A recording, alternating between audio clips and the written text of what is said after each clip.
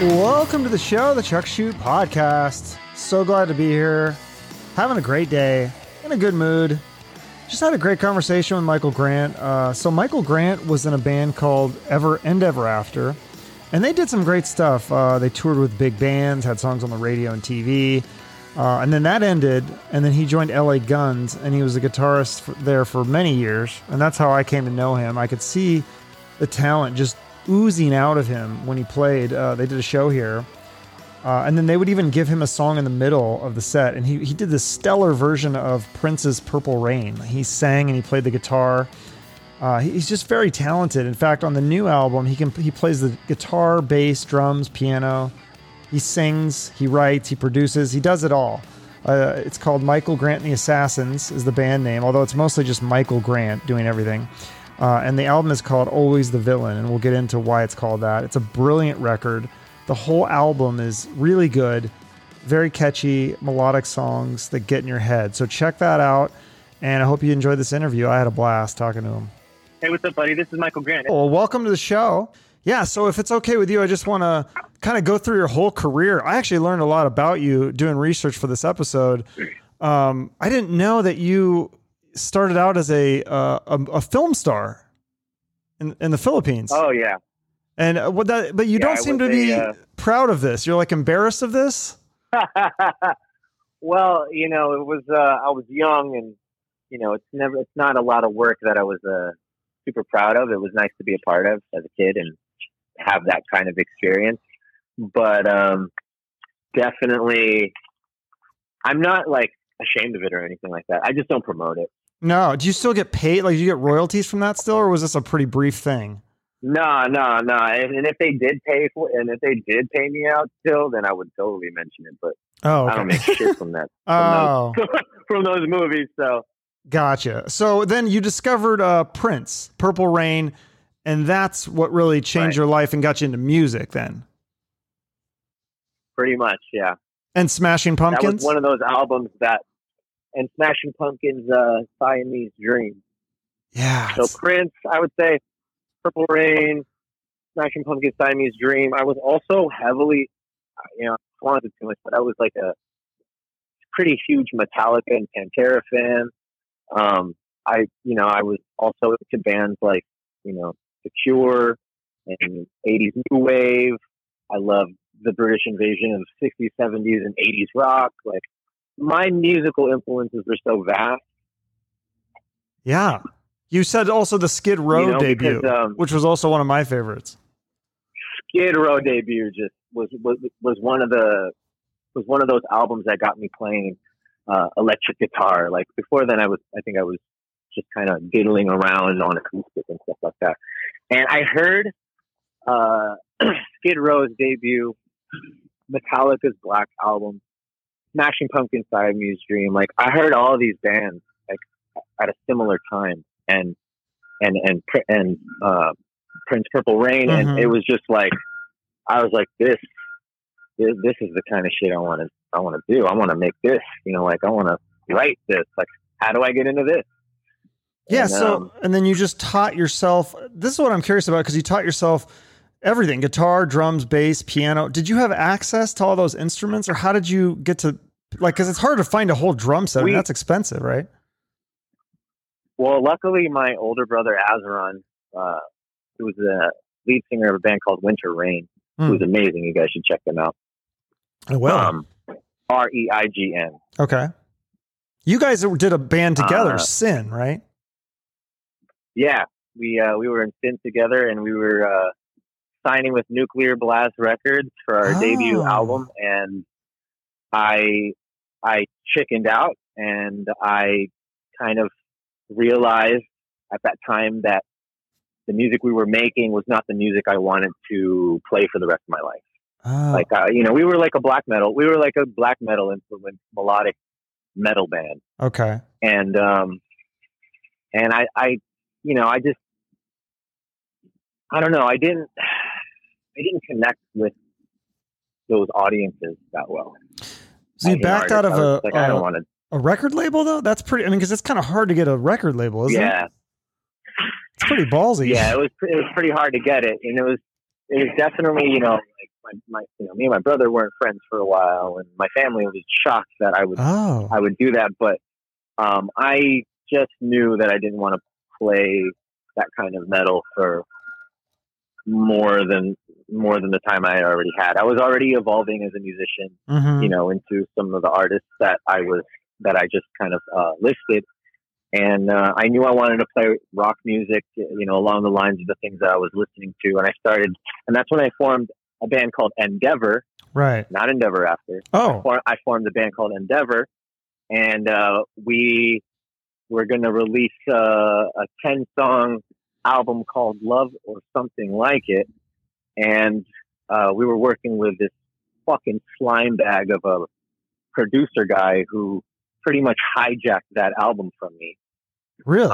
So yeah, and then I had to scrap yet another project, and that's when I formed Endeavor After. And I was like, "Fuck you! You want to try to you want to try to hijack my art? Well, I'll just make new art, motherfucker."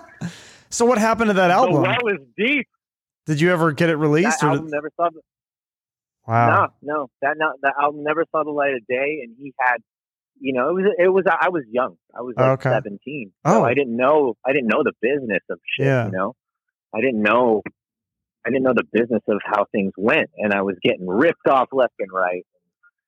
Bad things were happening, and managers and promoters who promised this but deliver nothing. I was dealing with just the jokers of the business. Huh. And I was fucking green at the time. Too, yeah. So that didn't help either. So. We were like prime targets. We were like talented and, kind of wide-eyed and, really hopeful. The demons figure out a way to, smash your dreams at that time. And it takes a little bit of soul searching, deep digging within yourself to kind of, but I've repeatedly kind of had to do that. And I had to do that when I formed Endeavor After. Sure. And I was just like, you know what? All right, here, you have that. I'm going to write Kiss or Kill.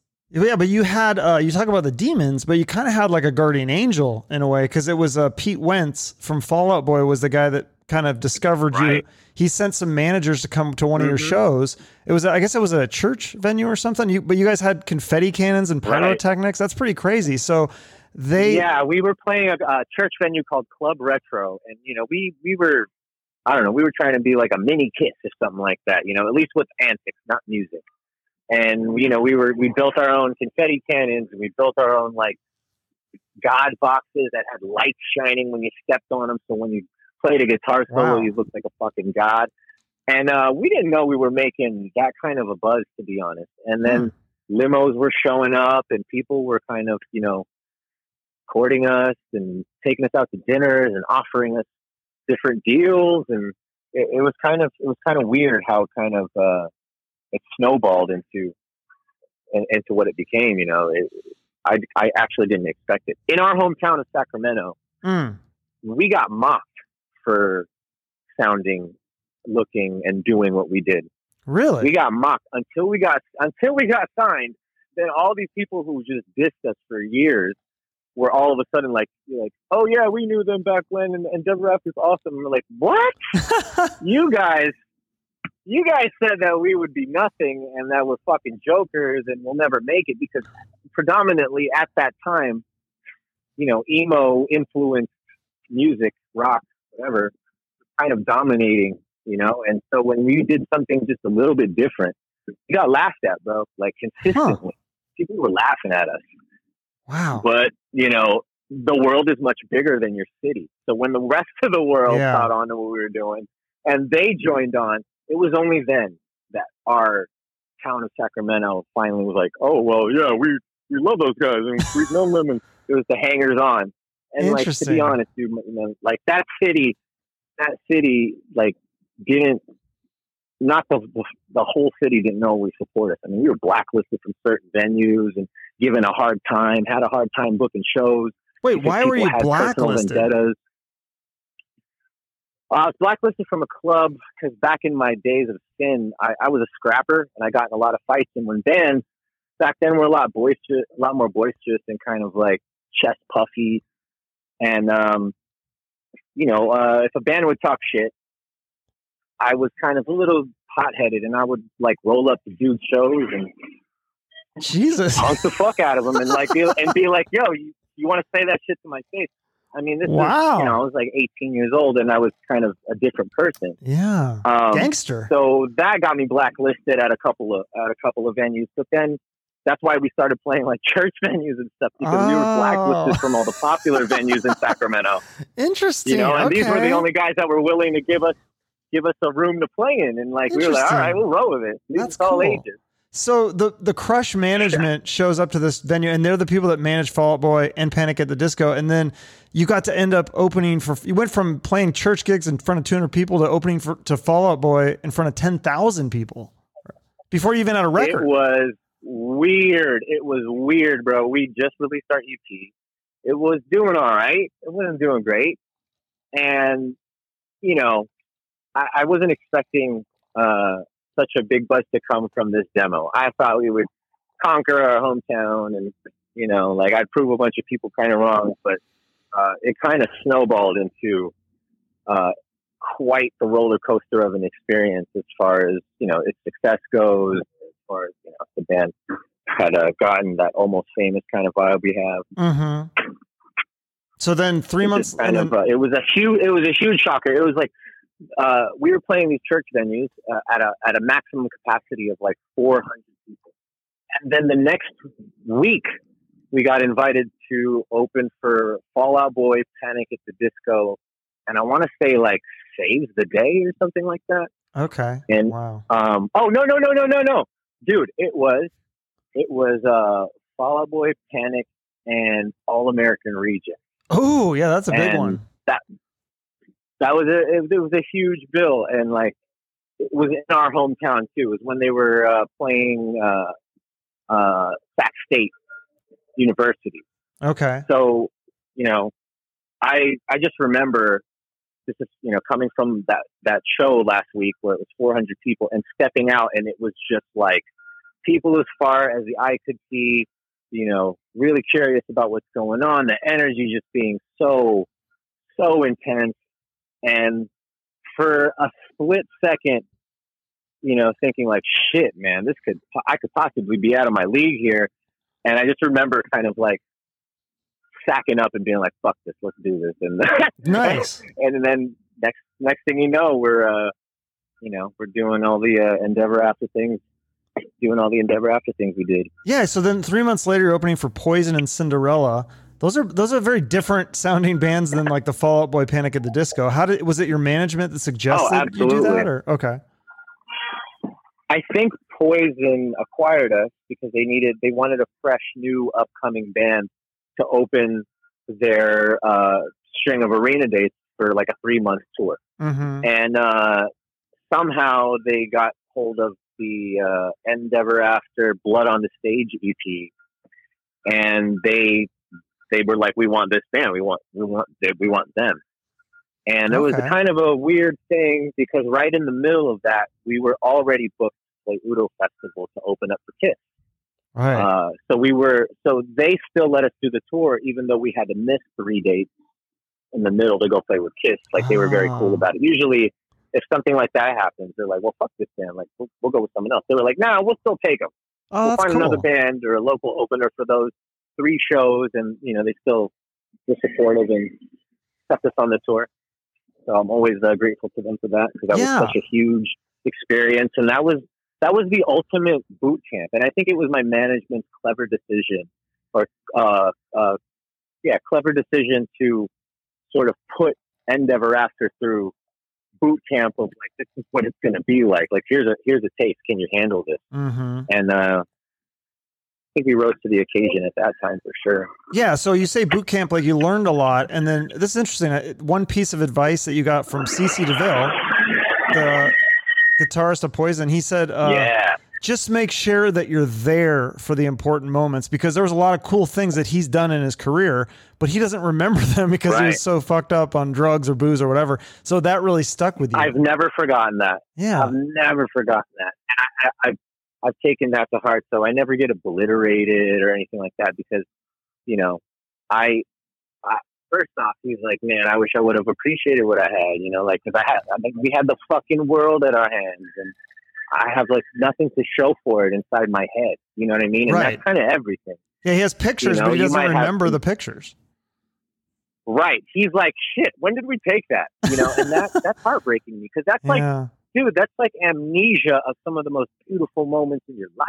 Exactly. You know what I mean? Yeah. That's and from that moment on, I was like, all right, I'm not trying to be that cool guy who I can't fucking like beat Motley Crue's dirt antics, so why even try? You know? Like, yeah, that's a different level for sure. But then you did, like that's you said, a whole nother level, man. Yeah, so you got to open for Kiss in Japan, and I love this story because we talked about, you said Skid Row was a big influence, and you got to meet Sebastian Bach in one of those shows, right? I met Sebastian Bach, and we had a funny encounter in the bathroom. He sees me. I'm coming out of the bathroom, and he's walking and he's like, "What's up, rockers? Great show!" And he's like cheering us on, and he has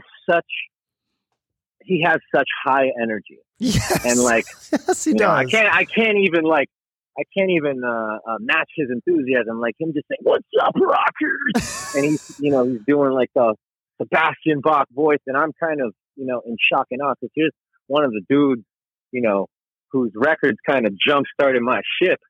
It was kind of like a huge moment, and he was, he knew that we were on tour with Poison, and he said, he's like, "Oh, you guys are the ones that are on tour with Poison Cinderella, huh?" And then he started dancing the Unskinny Bop video because we had cameras on and shit. Oh, because we were compiling our own little video documentary type deal that never saw the light of day. So he was kind of like giving us shit for the camera, and I was just like, man, this guy is so cool. He was so down to earth. Yeah, no, he's got a good energy. That's very cool. And then finally your record comes out for End Ever After, and you guys got some airplay. You had a song on Rock Band, a song on the show Scrubs, and then one thing that you had that was pretty good gig for you was that you had the one of your songs was used in the WWE Jeff Hardy's entrance. Did you get like a royalty for that or something? That seems like a pretty good gig. I wish, bro. I wish. Really didn't? Nah, they didn't even give us the option. It was literally like, you can take this lump sum or you can leave it, and we'll get another band. Okay. And just because I've always wanted to do, because I think the music I create on occasion is pretty theatrical and epic sounding. So I've always wanted to do, like a fighter or a contender or an athlete entrance theme song. Like that's a dream. And when we got commissioned to do that, they just gave us a sizable lump sum, and that was it. That's all I ever saw. And to see it now, even it's awesome to be a part of it, but it's also kind of heartbreaking because it's like, man, I wish I could get some grocery money at least from this motherfucking song. Like shit. Like he's got a different song now, though, right? Did they change it, or is he still using that one? No, actually, Jeff Hardy's been fighting to use No More Words. For some reason, he's gotten some resistance on using that song. Oh. But when he returned to wrestling, and it's on my Instagram page, if you guys check it out, there's a video there. Just see Jeff Hardy's face. Click on it, and he says he's just so ecstatic because he gets to bring back his original theme song, No More Words, and it's been like 6, 7, 8 years, and him trying to use this song, and him getting all this resistance. There was some shit with the rights, and everybody thought that it was me was the cause of him not being able to use the song. Until I posted, like, are you guys fucking crazy? Like, as an artist, all I want is that dude to use my song. Like, Are you kidding me? Yeah. And finally he got the rights, and he made a huge statement on national television, and he's like, I'm going to be walking out to No More Words. And that in itself is a huge moment. So it's nice to be a part of that legacy. Yeah, for sure. So, but then the band, even if I'm not making anything off that legacy. Yeah. Well, hopefully people will still check you out. But then that band ended for whatever reason. And then you just started basically, I mean, you kind of did the same thing because you're the front man in that band. Now you're the front band in Michael Grant and the Assassins, but that's when you started Michael Grant and the Assassins, then, right? That was the next project. Right. I started that just like maybe a year before I joined LA Guns. Yeah, so that's an interesting story. You guys were rehearsing, and some British guy comes over and just like stopped you in your tracks without he hadn't even heard you play, and he asked you to audition for LA Right. Guns, right? He just liked my look and my vibe. Like he just liked, like I came.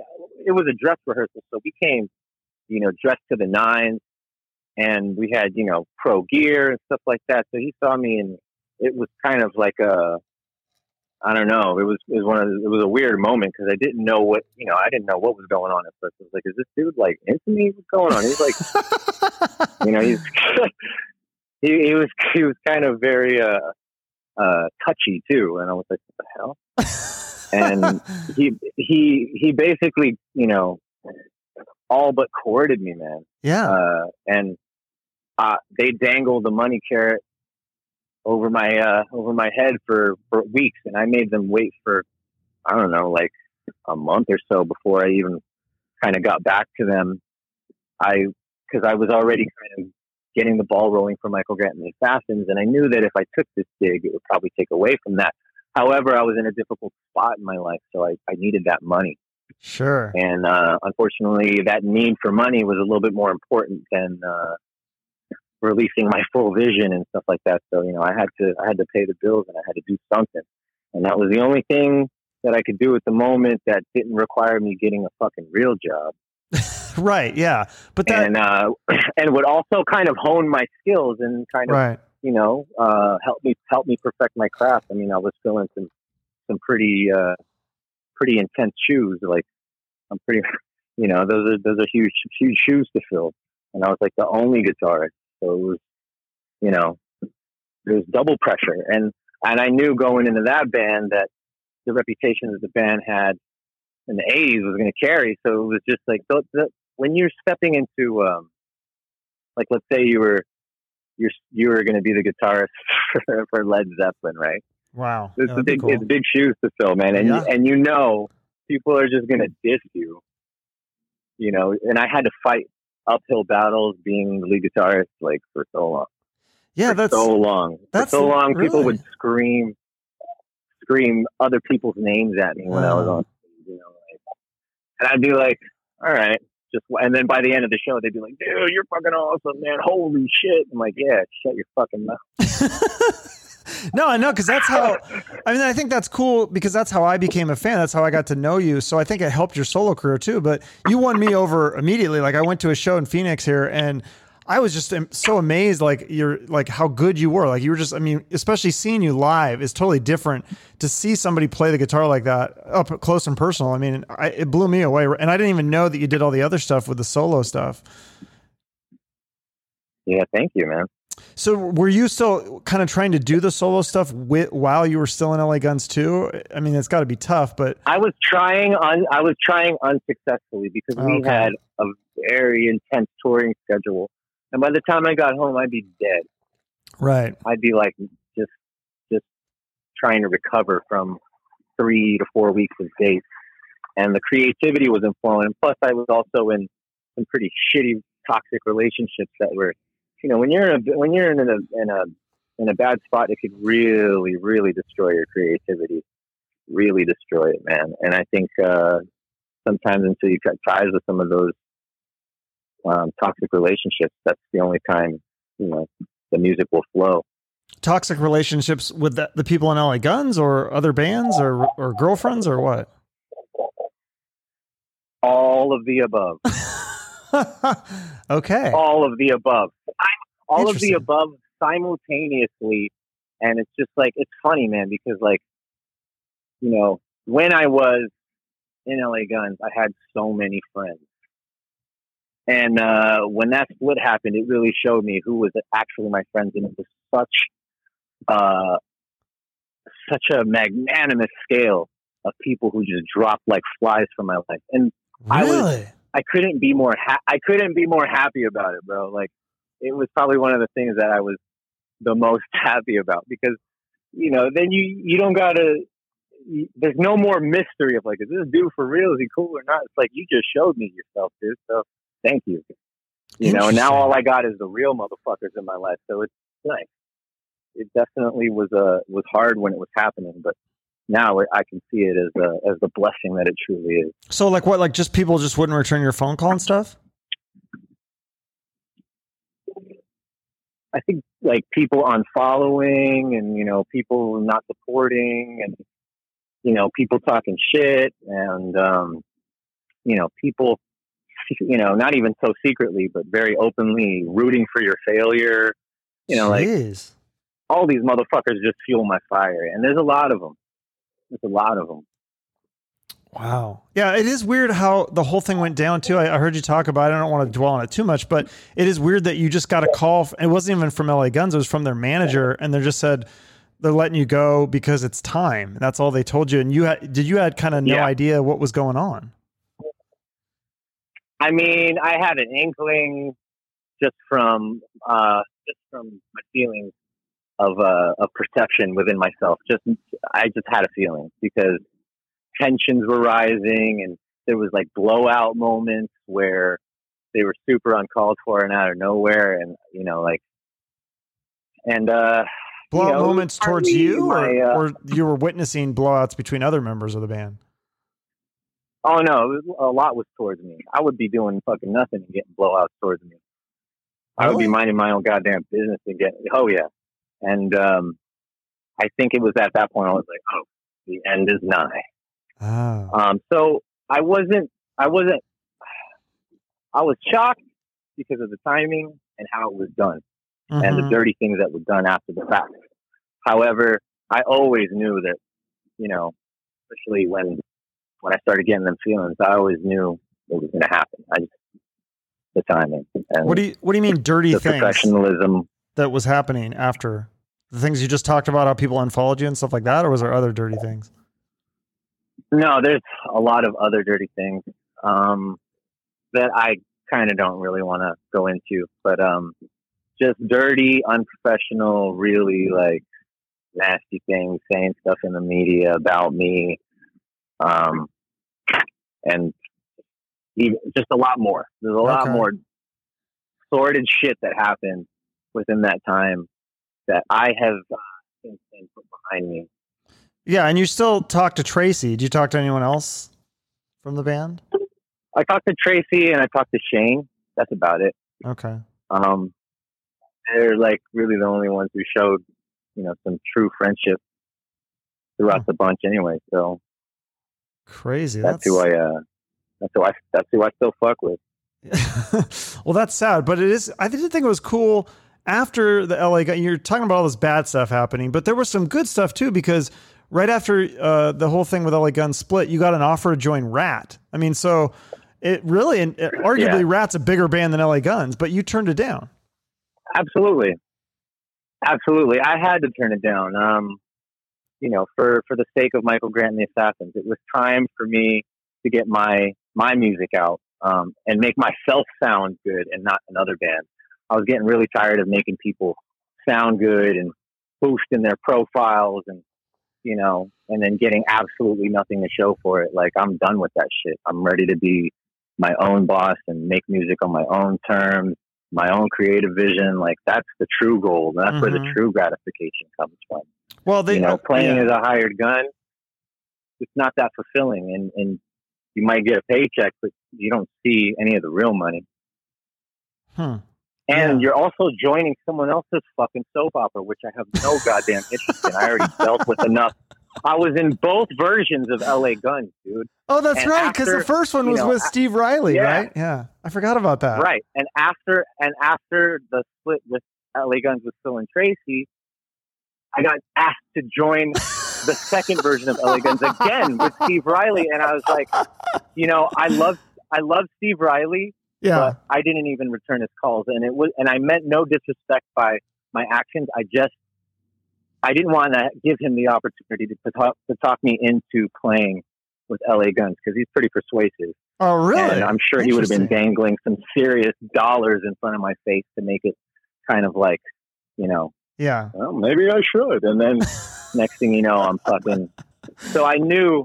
And plus, I'm going to be completely honest with you. I knew that what I had with Always the Villain was miles better miles better. Yeah. Let's talk about that because the album Always the Villain, I mean, I can't stop listening to this thing. And I'm not just saying, like, I literally, that's why I reached out because I was like, I love this album. I think I'd listened to a little bit of the other stuff. And again, I didn't know about End Ever After. I'm just now discovering that one too. Great stuff. But I mean, especially the first two songs, I mean, I was immediately hooked. I was like, this is brilliant. I mean, so tell me about, first of all, what is Always the Villain? Is that a reference to your old bands like LA Guns and End Ever After, or is there something? What is the meaning behind that title? Well, it's kind of all encompassing to what we were just talking about, like the dirty deeds, and me being painted out to be this villain in the media and this monster of a person from these toxic relationships in my life. And I in my mind, I was like, you know what? You guys want a villain? You got it. Worst villain you've ever seen. No, it's a good and song. I just really identified. I really identified with the lyrics in that song, and it was kind of like a silent "fuck you." So it was all encompassing to what we were just talking about. Mm-hmm. No, I love it, and it's cool because you had 100% creative control. Even though you're on a record label, Frontier Records, they gave you 100%. Decision and creative control. Now, so you did not only wrote and you produced the songs, but you play everything, which is amazing. You sing guitars, drums, bass, vocals. You do the background vocals too, right? Every single part you hear is amazing. Michael Grant, except for a couple drum tracks. Well, so who helped you with the drum track? Was that Drum Machine then, or? No, that was Shane Fitzgibbon, the former drummer of the LA Guns lineup that I was playing in. After my split, him and I, we remained friends, and he really helped me because he's a miles better drummer than I am, and he really added some beautiful flavor to the tracks that he tracked. And he's one of those musicians you don't really got to explain anything to. He kind of just gets it and knows what the song needs. And he facilitated also the studios for those drum days of the drum tracks that he's on. So I'm really, really grateful to him for that. Oh, very cool. And yeah, he did it. He did amazing. He's the only other credited musician, that played anything on the album other than those 5 tracks. Everything is me. That's amazing. Now, is he going to join the band assuming that eventually I hope that you can tour? I wish he would join the band. I think he's pretty busy. He's now the musical director for Kanye West, so he's pretty tied up with. Wait, what? With shit to do. What does that even mean? So he kind of plans all the live music and programs it in and engineers. He's got an engineering background. Okay. For recording studio music engineer background, so he's not only talented, he's technically pretty genius. So, okay. Somehow he acquired the gig of being Kanye West's musical director, and you could only imagine how much that pays. Yeah, that sounds like a good gig. And he's so trying to get that guy to play drums. Like, I'd have to put up Kanye dollars, and I don't got that. Yeah. Do you think there's more soap opera in LA Guns or with Kanye West? I'm gonna probably say LA Guns. Man. Really? Yeah, because I don't know if you're following Kanye lately, but it's been interesting watching what he's going through. So. There's just as a dude who's been behind the scenes, there's a lot of behind the scenes shit y'all don't see. I know. That's why I like doing these interviews. Kanye West shit is put on blast in the media, so True. It seems a little bit more intense. But you guys got to think about all the shit that you don't hear and that you don't see. Oh yeah, no, I know. That's why I love doing these interviews because I get to learn about all sorts of stuff that I'm like, oh, I had no idea about this or that. So it's really interesting. Now, one of the songs on your new album, "Barrel of a Gun," is that an End Ever After song, or I don't know if it was ever released, but was that originally End Ever After? Yeah, that was unreleased, and it was supposed to be the first track on the End Ever After second album that never saw the light of day. Mm-hmm. And it's since its inception in End Ever After, it's been rewritten pretty extensively. So there's none of the same lyrics and not even the same chorus. So it was a pretty different song then. I had to kind of rewrite it and figure out where I could bring it to kind of represent where I'm at currently, you know? Yeah. So that was probably the trickiest song to kind of record, just because it was like this odd puzzle piece that I had to cohesively make fit into the album. Yeah, no, I think it all fits good. Like, how would you describe the sound? Because I felt like, I think Red Light Run is the one where, I think that was the first song I heard, and I almost felt like I was transported into the 80s. Like, it seems very 80s, but yet it still sounds contemporary. It doesn't sound dated at all. It sounds like it's a brand new song. That's awesome, man. You know, I don't know. I just kind of wrote, I just let whatever come out and try to make it all get along. Yeah, it's awesome. I definitely hear the Prince influence for sure too. That's very cool that you. I definitely have some Prince Easter eggs throughout the album. Really? And yeah, definitely. Both in musical parts and vibe, and definitely if you got an astute ear, you'll be able to like, oh, that's some Princey shit right there for sure. Oh. Can you give us at least one of those Easter eggs? I think that Easter egg would be the hats off in the guitar solo of Break Me With You. That's a huge one. Okay. Speaking of hats. So if you listen to that guitar solo again, you'll be like, oh. Okay. I'll have to check that out. But yeah, speaking of hats, I was going to ask you about this. Is your hat, that's kind of like your trademark. Is there a story behind that hat? Like, what is that hat from? Where'd you get that? It's cool. My dad gave me that hat. And I've always just loved it just because my dad gave it to me. Mm-hmm.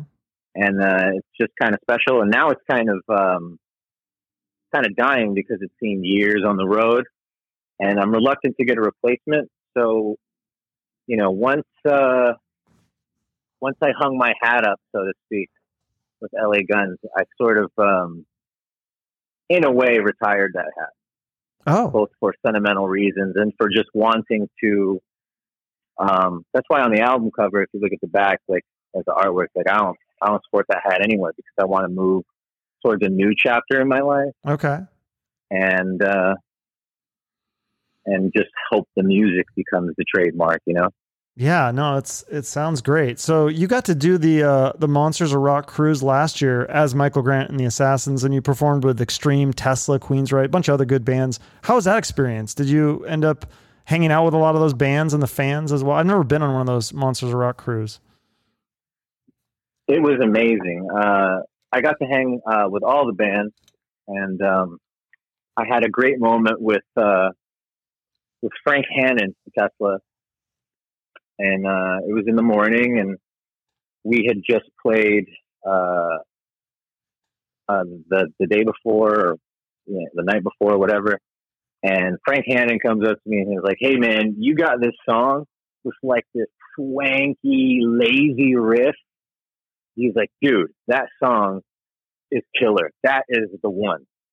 And the song that Frank Hannon was talking about is what you guys know as Red Light Run. Yes. Love that song. And at that time, and this is before I tracked Red Light Run, I didn't think of it as like this special song. I was just like, oh, that's cool.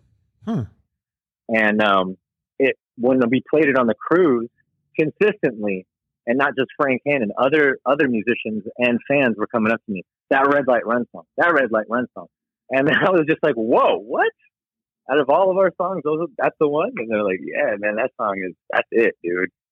And I kind of surprisingly found how special that song is. And, now that song is just killing it for us, like doing really great on YouTube and on social music services and all that. Yeah, so it is getting a good response. It surprised me. Really? It surprised me. It's getting a great response, yeah.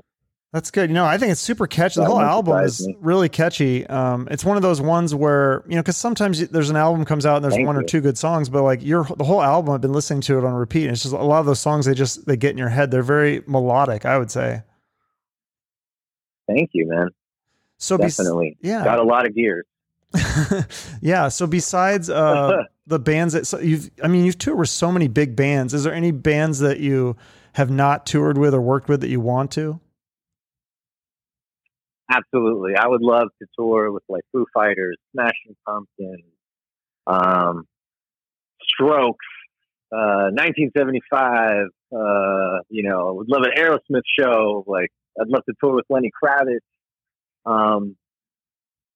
There's definitely a lot of artists I would love to tour with that I've never worked with before. Yeah. Did you have any shows planned before this pandemic, or was that something you guys were going to look at after the album was released?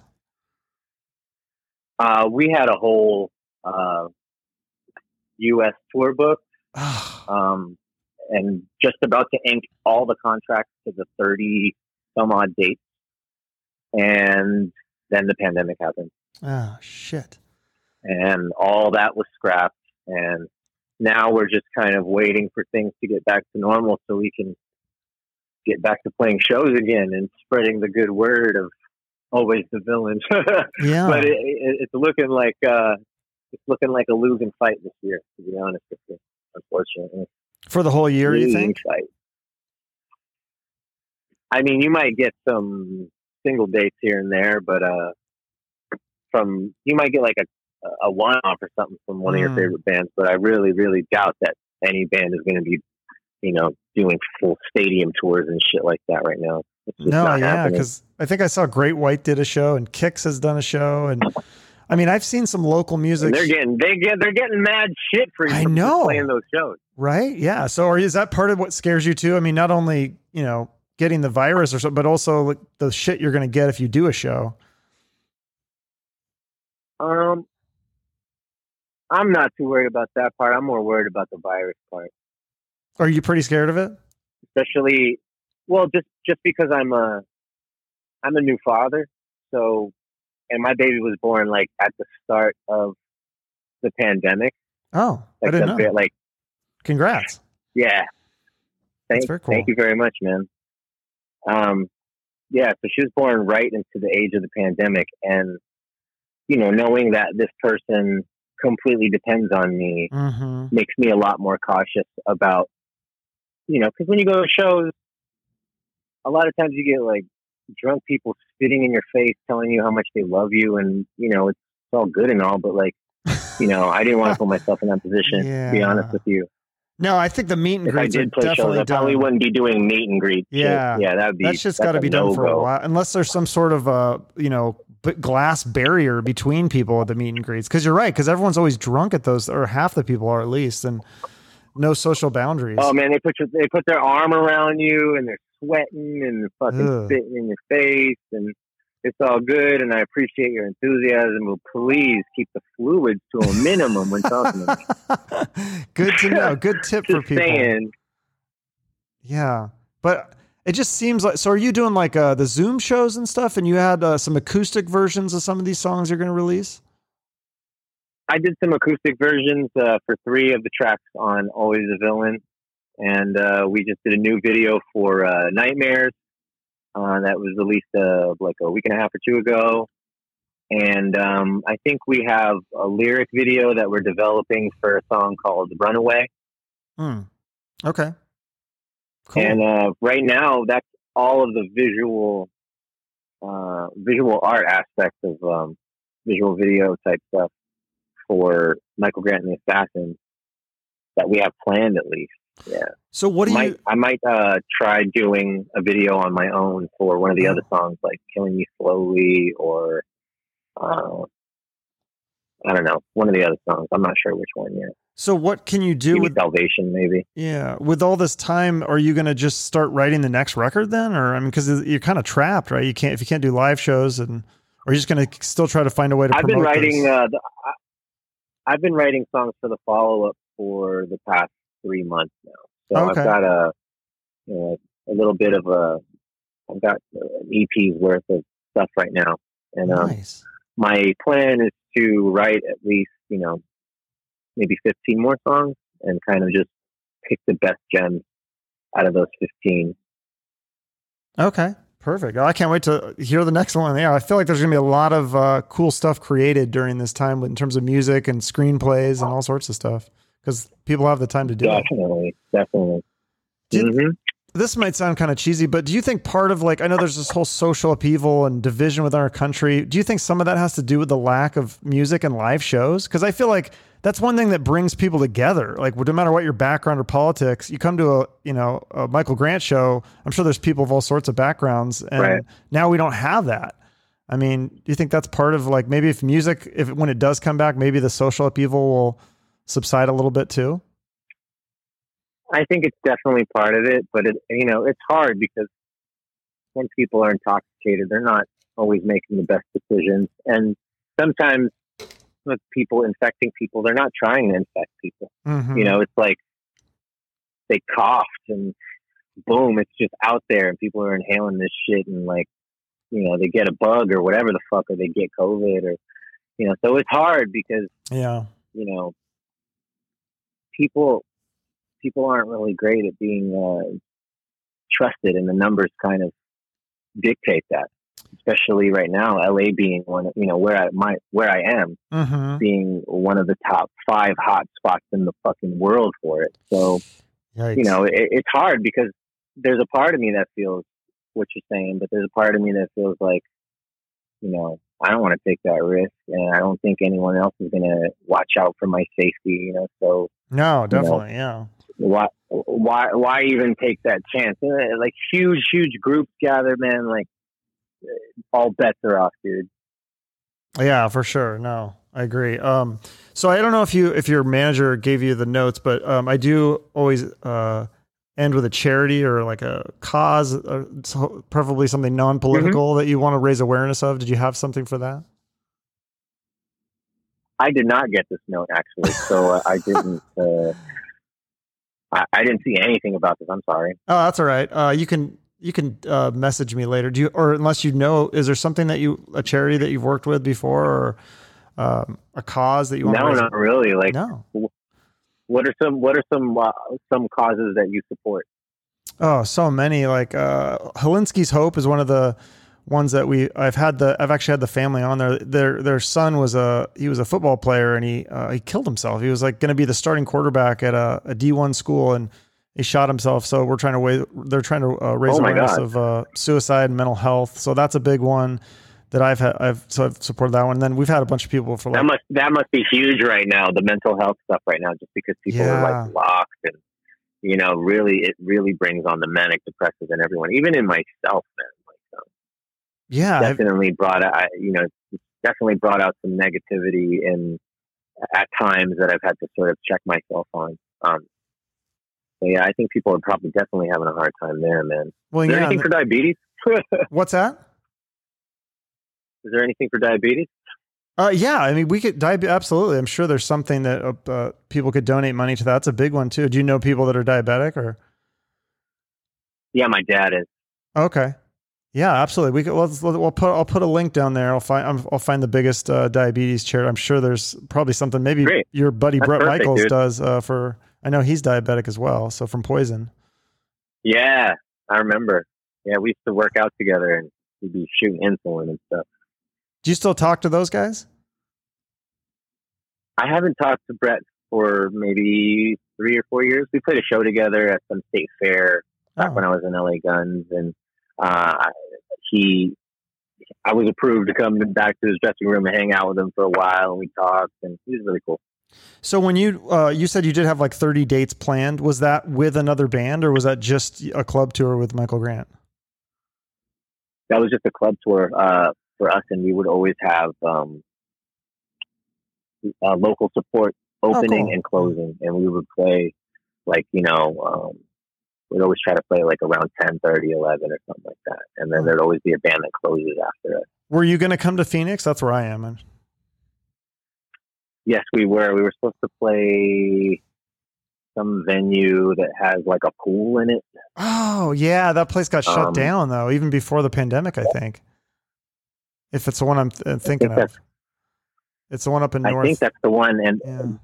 And they said, I think at the time, those promoters, who I forget right now what their names are, they said they had a new venue and they booked us for this new venue, but I know that their old venue was that pool one. Oh, okay. They had some pool right in the middle, which was like in the most inconvenient place because it was like right at the front of the stage. You had like 5 feet before the pool in back of you, and then more people after the pool. It was I didn't like it. Yeah, you played there before with LA Guns. I saw you. That's where I saw you, and you did the Purple Rain song and everything. It was really cool. Oh yeah, that's fun. Yeah, that venue had a really weird setup. I remember it just being like an uncomfortable setting. I don't know why they couldn't just put glass over the pool when they do a show. I don't know why that was so. Agreed. Like, even if you have to bolt it down for the night, if that's your fear, like just real thick 1-inch plexiglass right over the pool. Some caution tape for people not to, kill themselves on the edges, or some cones or something like that. Yeah. Anything, dude. But it was I just remember being like, this is weird, man, because like after 3 or 4 rows of people, and they're probably fearing for their life if they get pushed from someone in front of them, that they're just going to dive into this pool, and not everybody wants to get wet. Right. Exactly. Yeah, that was a weird, but hopefully the new place would be cool assuming it eventually opens. So, well, thanks so much for. Yeah, we definitely had Phoenix on the map. Well, definitely. Well, I hope that you can come at some point, whether it's next year or whenever, and I'll definitely come see you. I'll try to bring some people as well. Should be fun. We would love to. We would love that, man. Thank you. Cool. Right on. Look forward to meeting you in person, brother. Yeah, awesome. Thanks for making such a great album, and I look forward to the next one too, even because I'm really enjoying this one. So it's my pleasure, man. I'm really glad you like the album, man. I love it. I think it's brilliant. And, so everything far, that you do. Yeah. So far, it's the best album of the year. Support. Yeah. Thank you, man. That's saying a lot. Yeah. No, I think so far. I mean, there's been a lot of music coming out too. So. I'm loving it. Thank you, man. I'm over the moon about it, bro. That's awesome. Very cool. Well, I hope to see you guys live soon, and otherwise, stay in touch. Me too, brother. Well, take care and be safe. And it was a pleasure doing this with you, bro. Yeah, you too. Thanks. Bye-bye. Take care, man. So that's Michael Grant of Michael Grant and the Assassins. Check out the new record, Always the Villain. Follow Michael on social media to keep up with what he's doing, and hopefully we'll see some tour dates at some point. You can follow me on social media if you want to. And if you enjoyed this interview, make sure you subscribe so you don't miss any future interviews. And if you really want to be nice, you can write me a review and I'll give you a shout out on social media. Thanks so much for listening. Have a great day or night. And remember to always go for what you want and shoot for the moon.